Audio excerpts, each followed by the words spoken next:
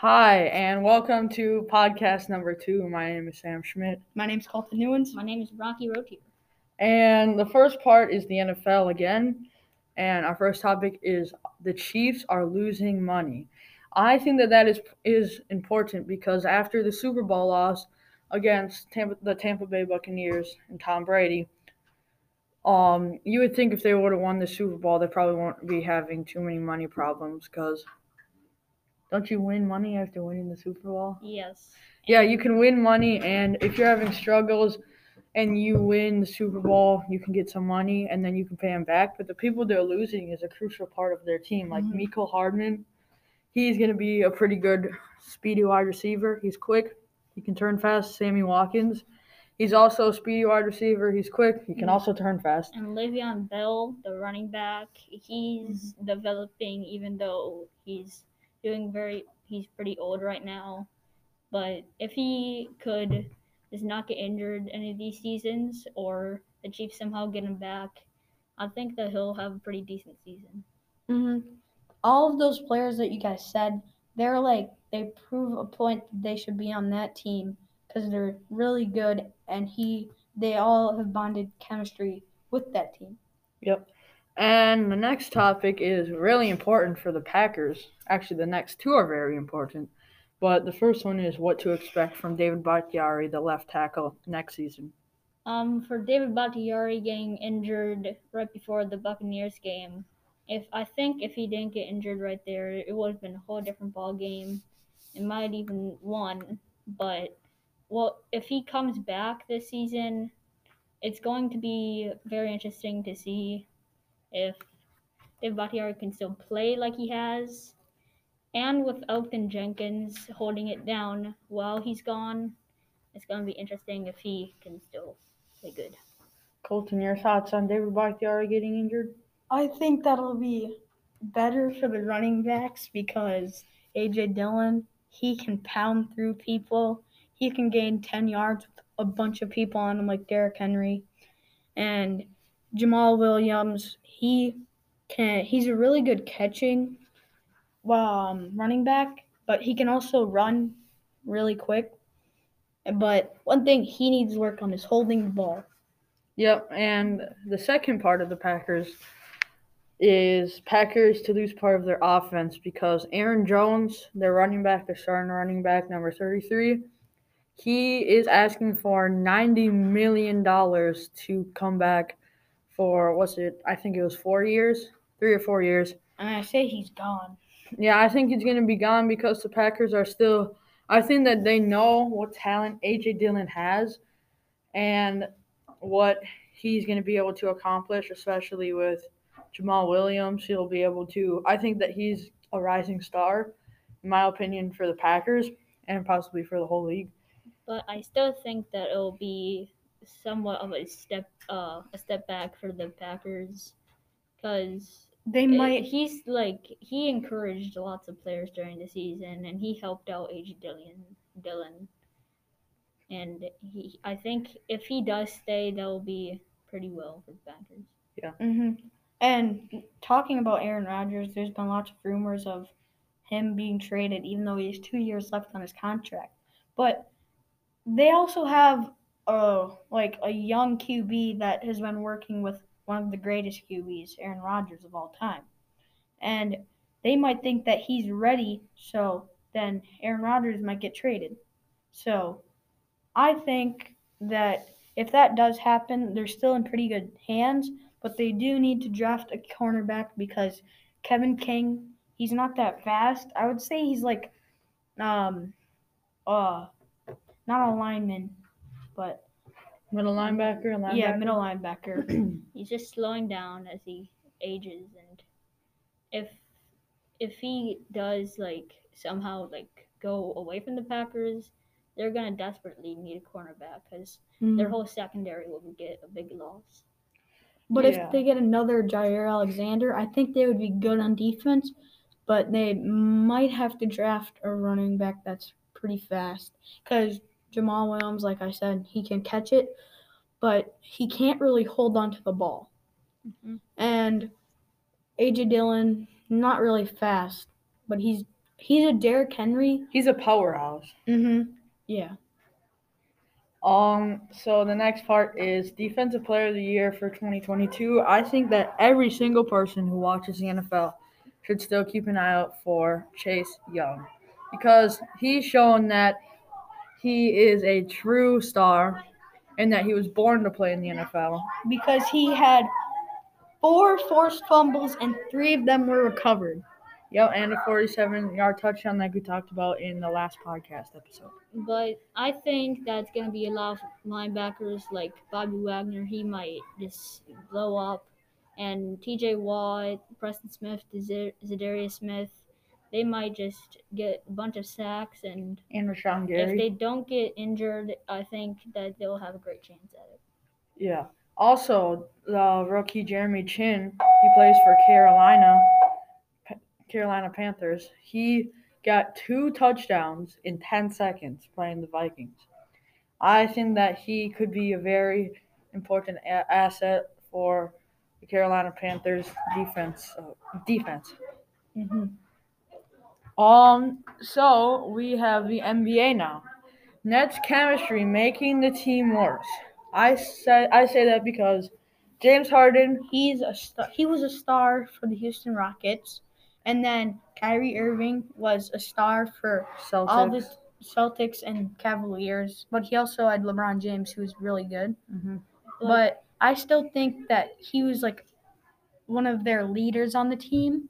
And then Kevin Durant, he's used to also being a leader, even though he has a lot of those good players. He used to have a lot of those good players on the Warriors, but they all think that they still have the spotlight, and they don't really work together. They all do their own thing. I feel like they all have a I'm the one who carries the team mindset, but also I'm the one who always needs to have the ball, and I'm the one who always needs to score. And a lot of them are they're still not in their prime, but they're still doing very well. If they get if they're gonna get older, so if they start getting worse and worse and worse, that might affect the Nets a lot. And their center Allen, Jared Allen, yes, he's probably gonna have to have a very good season. There's a big race for number 1 rookie of the year. So far, right now, it's LaMelo Ball, Tyrese Halliburton at number 2, and James Wiseman at number 3. I think that in the end of the season, Tyrese Halliburton's going to win. I think that at the end of the season, LaMelo Ball is going to be the rookie of the year because he proved his point that he should be a starter instead of a backup. So, and he keeps going up now. He was the first rookie to have a triple-double this season, like Rocky said last podcast. And I say that James Wiseman is also very good. He might just win it, but LaMelo is just a little bit better, I think. Like Colton said, he's improving and he's proving himself. James Wiseman, it looks like he's not even a rookie. He's playing with really good confidence. He shows that he can shoot where he wants to shoot, and he shows how to lead a team, especially with Stephen Curry. All right. Then we have Rockets and Wizards trade for John Wall. Was that good? I think that the Wizards just got 10 times better because John Wall hurt himself last season with a leg injury. I don't know what it was. It might have been an ACL or a hamstring. But Russell Westbrook, I think that he's better than John Wall and a little younger. And with Russell Westbrook, he's still playing like he has on the Rockets, maybe even better, because he can just blow up all of a sudden and just go crazy. And if he could do that, Pistons will have maybe a chance at the playoffs. Yep. What were the Pelicans thinking on the trade in the offseason? I don't know what they're thinking because I'm glad getting Steven Adams was a big plus for their team because they didn't really have a dominant center. And then getting rid of or trading Drew Holiday for Eric Bledsoe, I don't think that was a good trade because Drew Holiday shows that he's a leader on defense, and Eric Bledsoe doesn't have the best shot, but Drew Holiday does. Eric Bledsoe, when he was on the Bucks, he didn't want to be on that team. Yeah, he showed that after a couple games, he just didn't really want to be for them. He wasn't playing as good as he could. And Drew Holiday, he shows that he wants to be there. He wants to be on a playoff team that he believes that they can win. They could win it all. So he's playing like that, and he's doing really good, even though he's out right now. But all right, the next one is college basketball and football. Expectations for March Madness. I am expecting a really good year for March Madness. And Baylor, I think they have a real shot at winning. But Wisconsin, I think that they could make it to the championship or at least to the Elite Eight or Final Four. What do you guys think? I think I agree with you a lot. Baylor's playing very well, and Wisconsin might just pop out and have a really great year. Plus, I think Baylor, since they're undefeated, I think that they might win it all because, not even because of their record, they just have a really good overall team. They're like the Nets, the three players on the Nets, Kevin Durant, Kyrie Irving, and James Harden. But they all have chemistry, and they work together, and they can do everything. So they should be number one over Gonzaga because they don't really have a standout star, like Sam said last podcast. And they just show that they're better. They're showing that they put up lots of points and they're beating teams by a lot more points. I would just like to add a really funny joke. What happens in April when your team loses in March Madness? March Sadness. No, it's April Sadness. Okay, next we have for college football. Yeah, Rocky? For college football, you have to talk about the Malik Murphy. When he's gonna probably come into Texas, that's what a lot of people think. He's a 5-star QB. He looked at Texas the other day. And I've watched some of his highlight plays, and I think that he's like an improvisory quarterback, but very fast as well. And I think if he plays really good in college, he might get the Heisman and be a first-round pick. And he could be like what Kyler Murray was, or what Trevor Lawrence or Justin Fields are soon to be. He might be able to be a Patrick Mahomes. All right, now we have breaking news. There wasn't too much for college, but trades and signings, there wasn't any that we saw. But Malik Beasley, a 120-day sentence for a gun threat. I don't know what he was thinking by doing that, but Anthony Davis gets 12th all-time for points scored in a game.